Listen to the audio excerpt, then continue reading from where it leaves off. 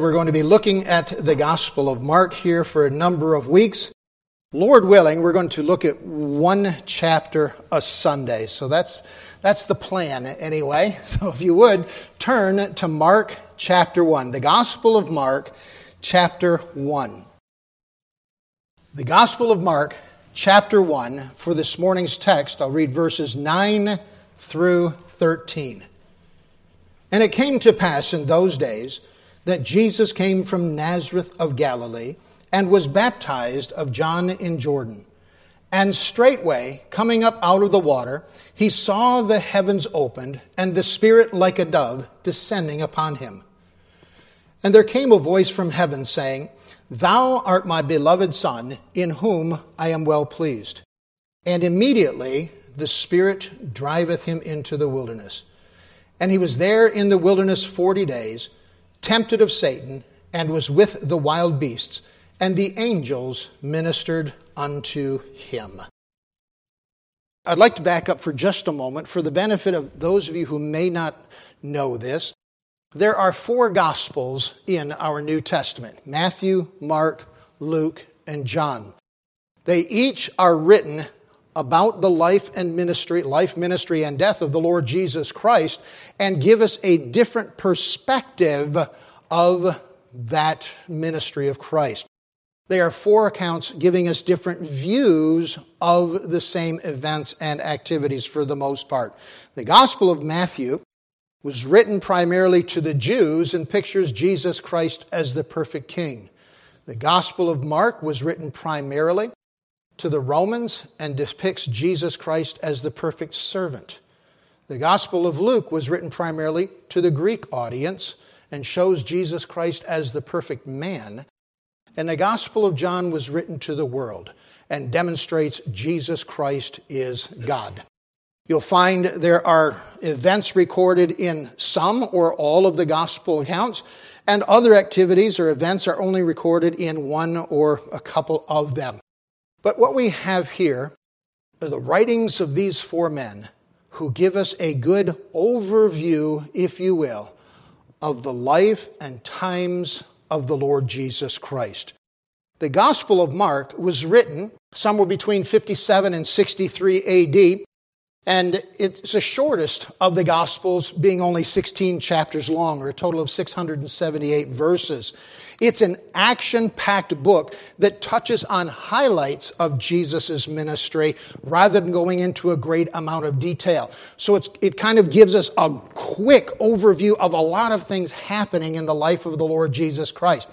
For example, chapter 1, we see these topics discussed: the person and preaching of John the Baptist, the baptism of Jesus, the temptation of Jesus in the wilderness, John imprisoned and Jesus preaching repentance, Jesus calling Andrew, Peter, James, and John to be his disciples, Jesus displaying his authority as a teacher, his authority over unclean spirits, his authority over sickness, and his authority over leprosy.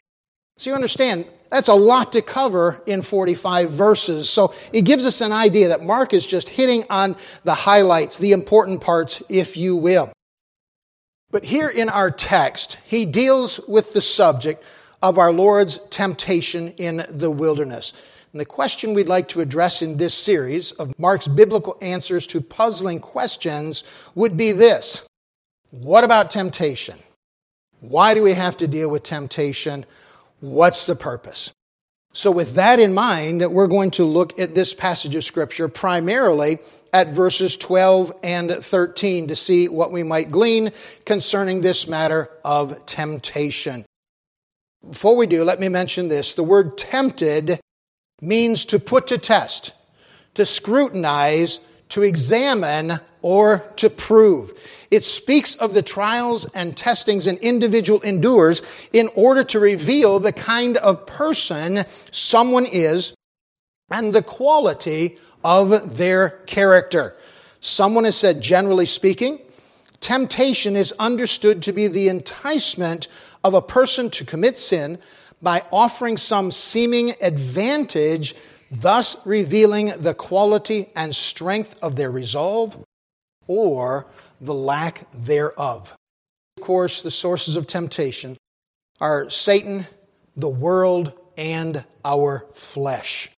We are exposed to these sources every day and in many, many ways. We're going to look at 4 things this morning concerning this subject of temptation and see that it might be a help to us. First of all, we notice in verse 12, temptation is sudden. And immediately the Spirit driveth him into the wilderness. Of course, we recognize this event takes place following the baptism of the Lord Jesus Christ. Notice temptation follows a person's choice to do the will of God. Here, Jesus was tempted immediately following his baptism. Now, his baptism was a momentous occasion. Jesus, in doing so, was declaring his total commitment to God's mission. And what is that mission?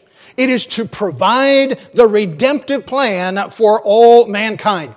Someone has said this event marked the beginning of Christ's public ministry, which would culminate in his death, burial, and resurrection in just 36 months. The point to see is that his decision brought about an immediate response. Jesus was tempted after his decision to follow Christ and to begin the greatest task known to man. Now we see here the voice of the Father and the presence of the Holy Spirit in the form of a dove, both acknowledging the deity of our Savior and as well validating his work.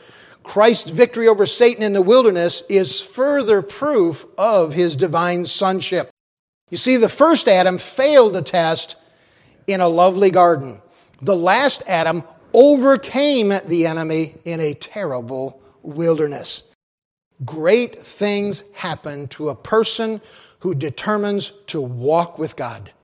Satan, as our adversary and the adversary of God, knows this, and therefore he insists on offering us a counterfeit. He tries to get us to choose to do something other than what God wants us to do or has commanded us to do.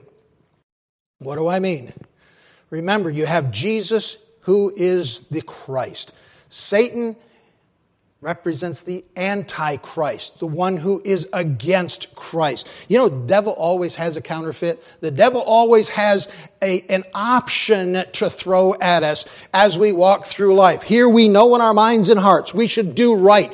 We should choose to live for God. We should walk the straight and narrow path. We should obey the Word of God. But don't we see over and over and over again the wicked one who walketh about as a roaring lion, seeking whom he may devour, that one who throws snares at us, he seeks to trip us up in the way by offering something other than that which is pleasing to God.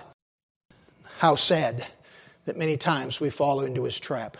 We're caught in his snare. We're led astray by the temptations of this life.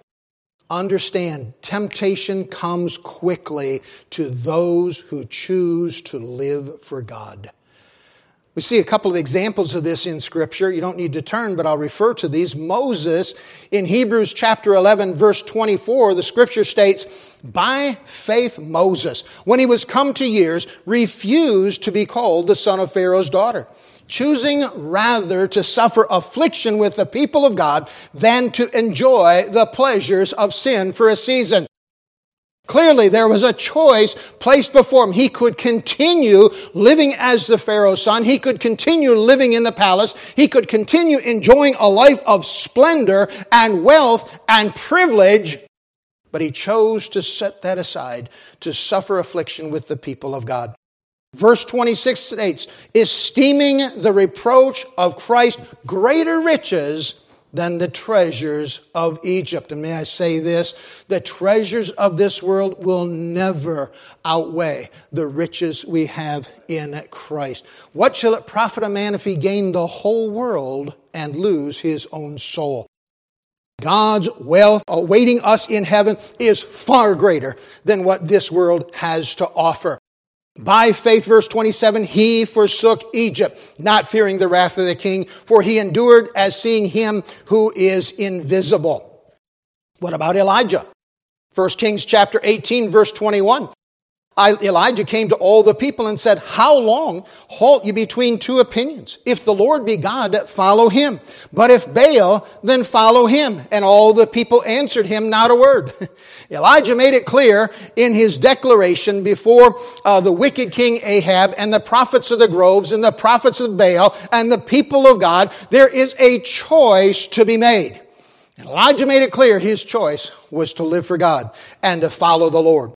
And don't we see in chapter 19 of 1 Kings, Ahab told Jezebel all that Elijah had done, and with all how he had slain all the prophets with the sword. Then Jezebel sent a messenger unto Elijah, saying, so let the gods do to me, and more also, if I make not thy life as the life of one of them by tomorrow about this time. Challenges, trials, temptations, they come quickly to those who declare their choice to follow God. What about Peter?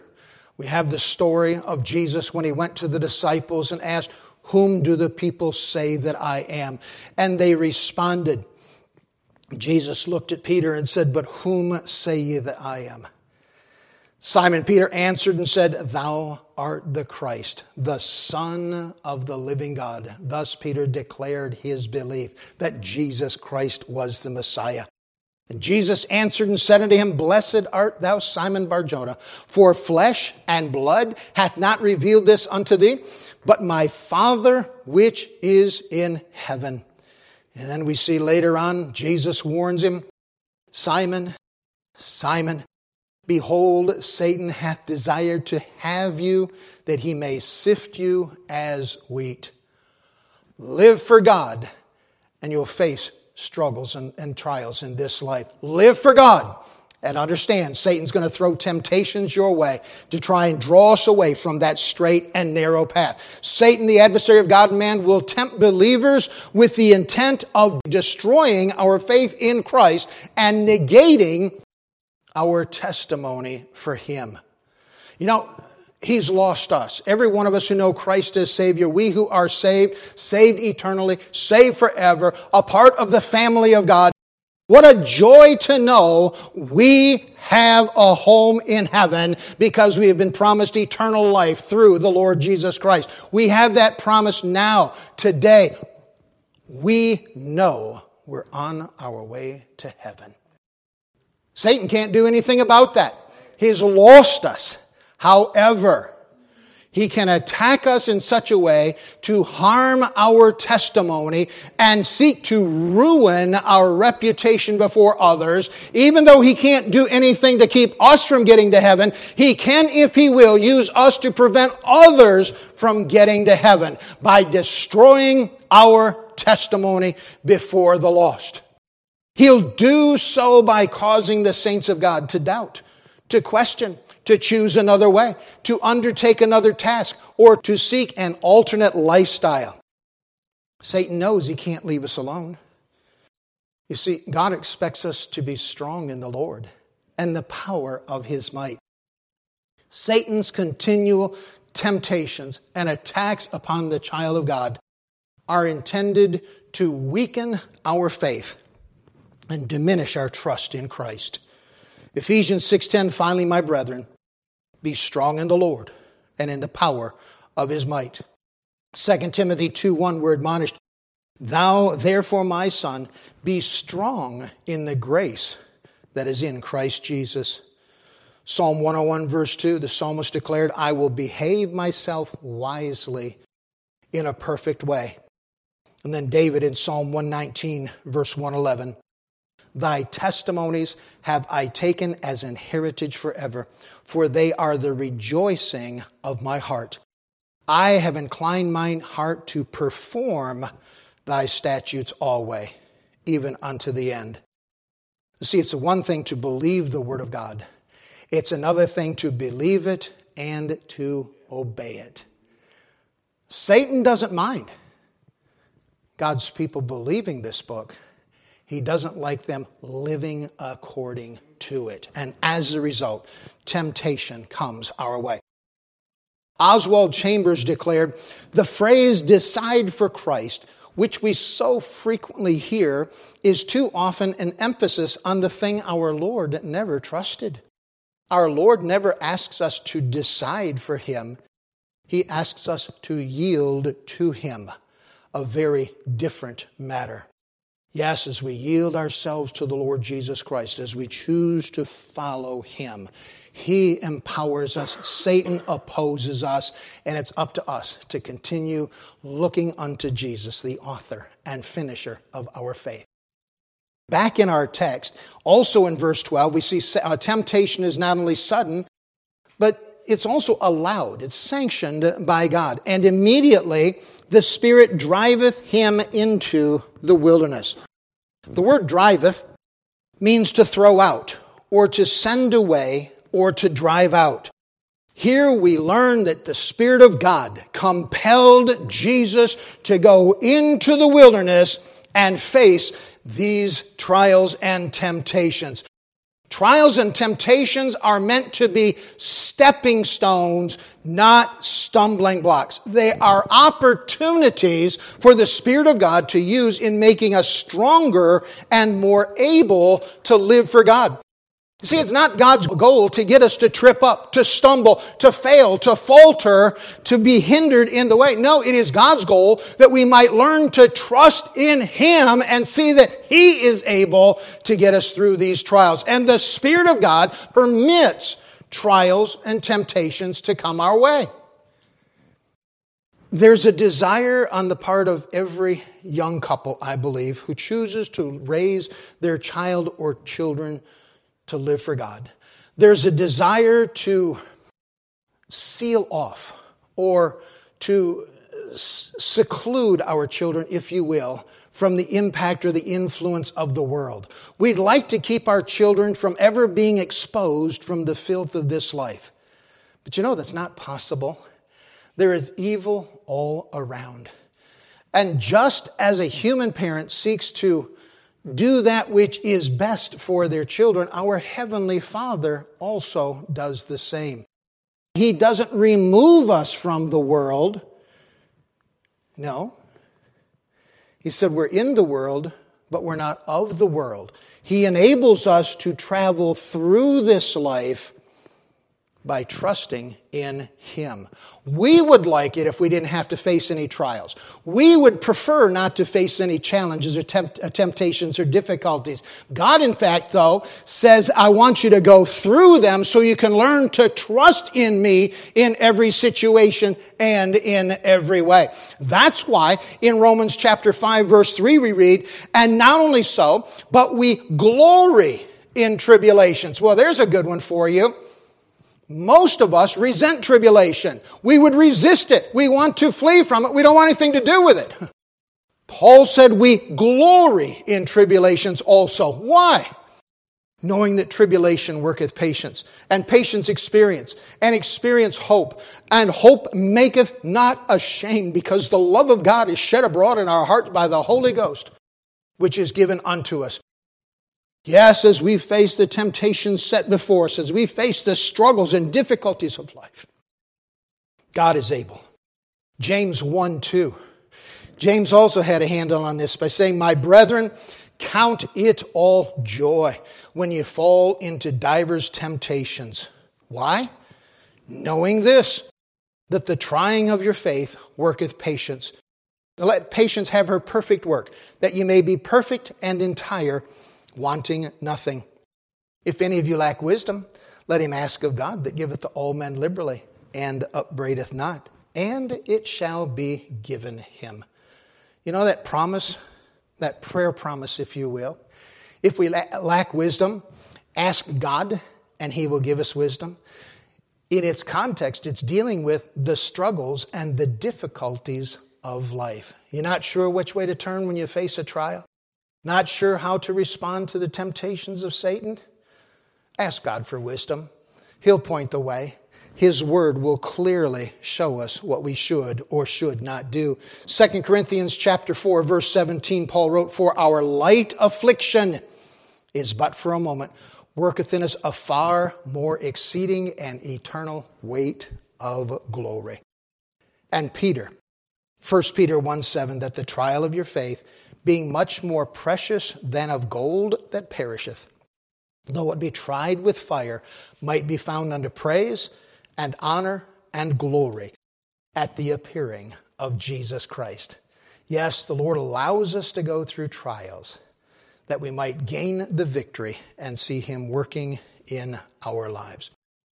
A couple of quotes for you here. Someone has said, temptation will come, but it is our choice whether or not to follow it.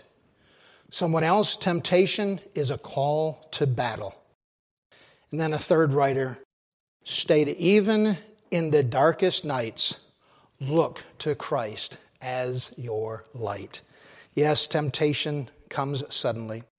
Temptation is allowed to come our way at the hand of the Lord or by God's permission. But notice in verse 13 of our text, temptation can be severe. And he was there in the wilderness 40 days, tempted of Satan, and was with the wild beasts, and the angels ministered unto him.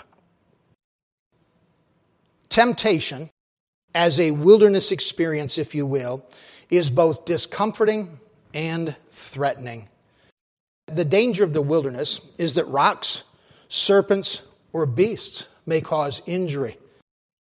But as we go through temptations, struggles, and trials, some of them might be quite severe. Some of them may very well be difficult.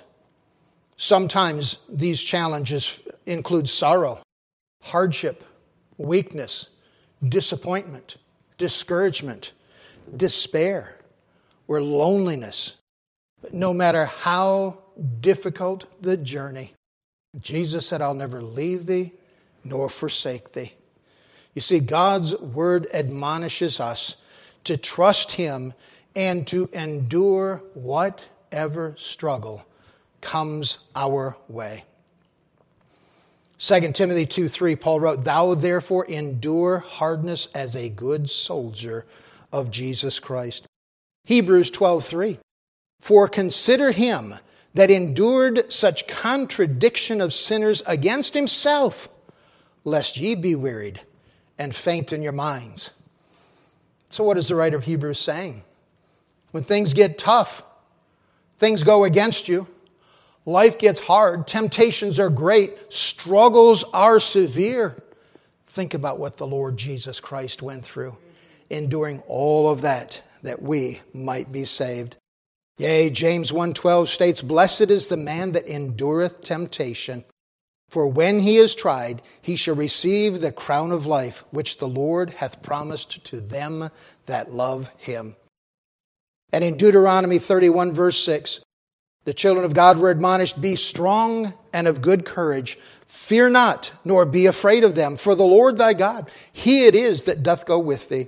He will not fail thee, nor forsake thee. Yes, temptations can be difficult, can be severe, can be harsh in the way. But thank God, He encourages us to continue on. It's God's will that we conquer, triumph over the wilderness experience. Note that God sent Jesus into the wilderness only after the Spirit had come upon Him. Make sure when you're going through these challenges in life that your heart's right with God, that you walk closely with Him. Draw nigh to God, and He will draw nigh to you. Let's not be foolish enough to think we can handle temptation on our own. Let's not think we can face Satan without the aid of our Lord. No, no. Wherefore let him that thinketh he stand take heed lest he fall. There's battles to be won, but we are more than conquerors through Christ. Not in our own strength. We're not in a battle of flesh and blood. No, no. We need the Lord's help in the way. Charles Spurgeon stated, any temptation will prove too strong for the person who thinks himself too strong for any temptation. Sure enough. Now notice, fourthly, if you would, also in verse 13, not only is temptation sudden, sanctioned, severe, but satanic. And he was there in the wilderness 40 days, tempted of Satan. Let me state this clearly. Temptation is not of God.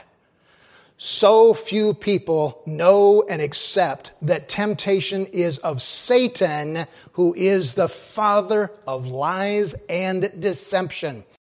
This argument that people throw up, well, God made me do it.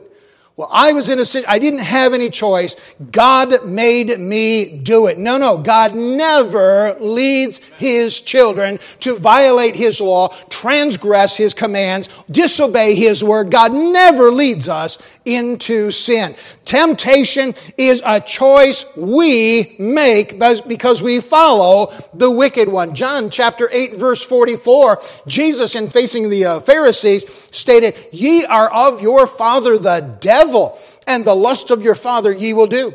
He was a murderer from the beginning and abode not in the truth, because there is no truth in him. When he speaketh a lie, he speaketh his own, for he is a liar and the father of it. Satan is the author of error. Satan is the protagonist who puts before us lies and deception and seeks to harm and hinder God's people along the way. And it is him, not God, that causes us to stumble.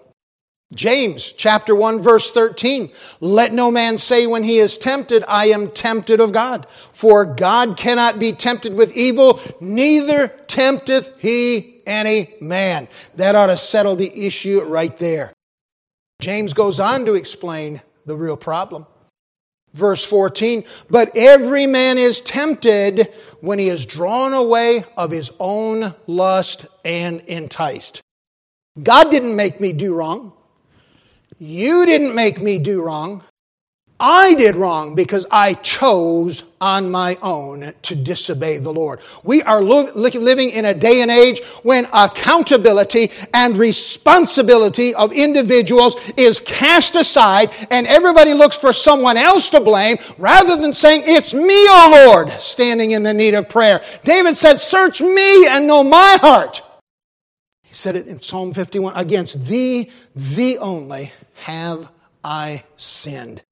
Beloved, temptation is satanic. The devil, old Slewfoot himself, will do everything he can do to trip us up in the way.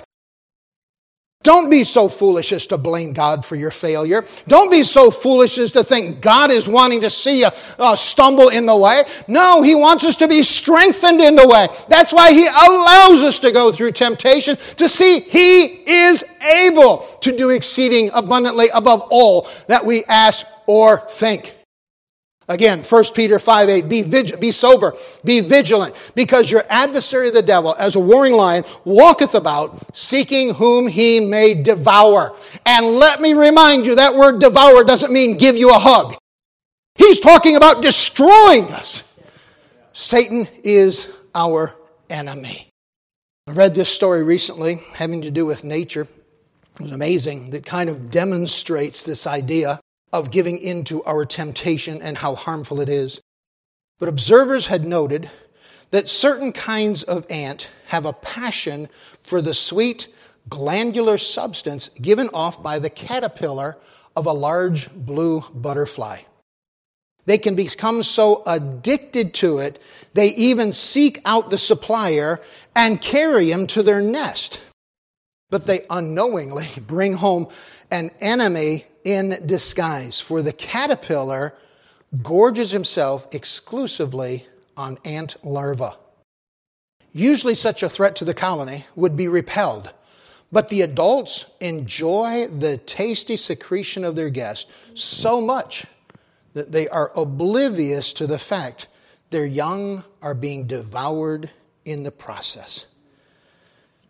Don't we see this being lived out today in many a home where parents have closed their eyes to the dangers their children are being faced with because the parents have bought into the philosophy of this world? Satan seeks to destroy young, old, strong, weak, rich, poor, it matters not. Everyone is a target of the devil. Someone has said one half of the trouble of this life can be traced to saying yes too quickly and not saying no soon enough.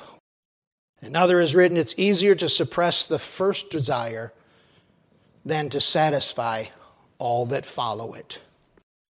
The question of why temptation. Temptation is sudden. It's sanctioned. It can be severe. It is satanic.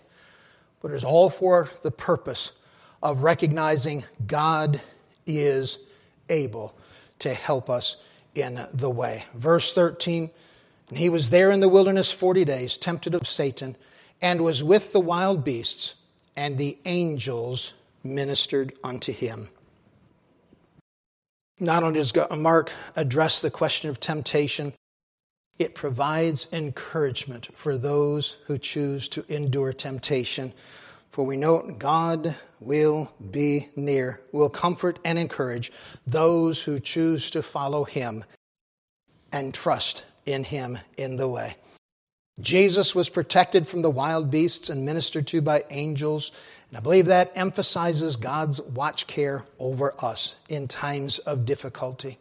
2 Peter 2:9 states, the Lord knoweth how to deliver the godly out of temptation and to reserve the unjust unto the day of judgment to be punished.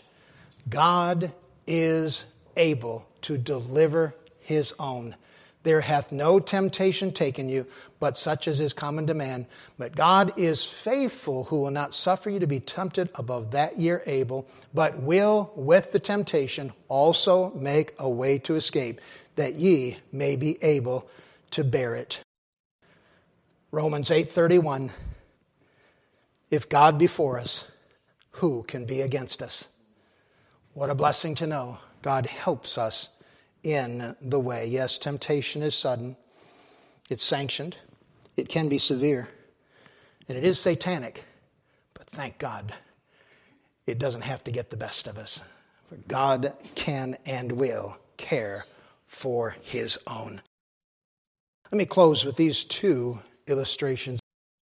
The first, a simple thought. You've seen the commercial that compares two types of paper towels, two paper towel brands.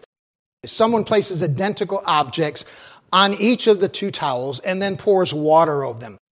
The combination of the weight and the water are too much for one, and it tears while the other doesn't, thus demonstrating their superiority, their strength over another.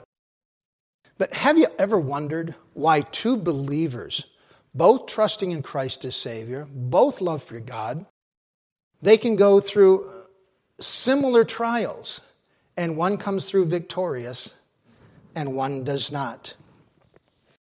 You see, the difference is the inner strength of one's faith in Christ and their walk with God.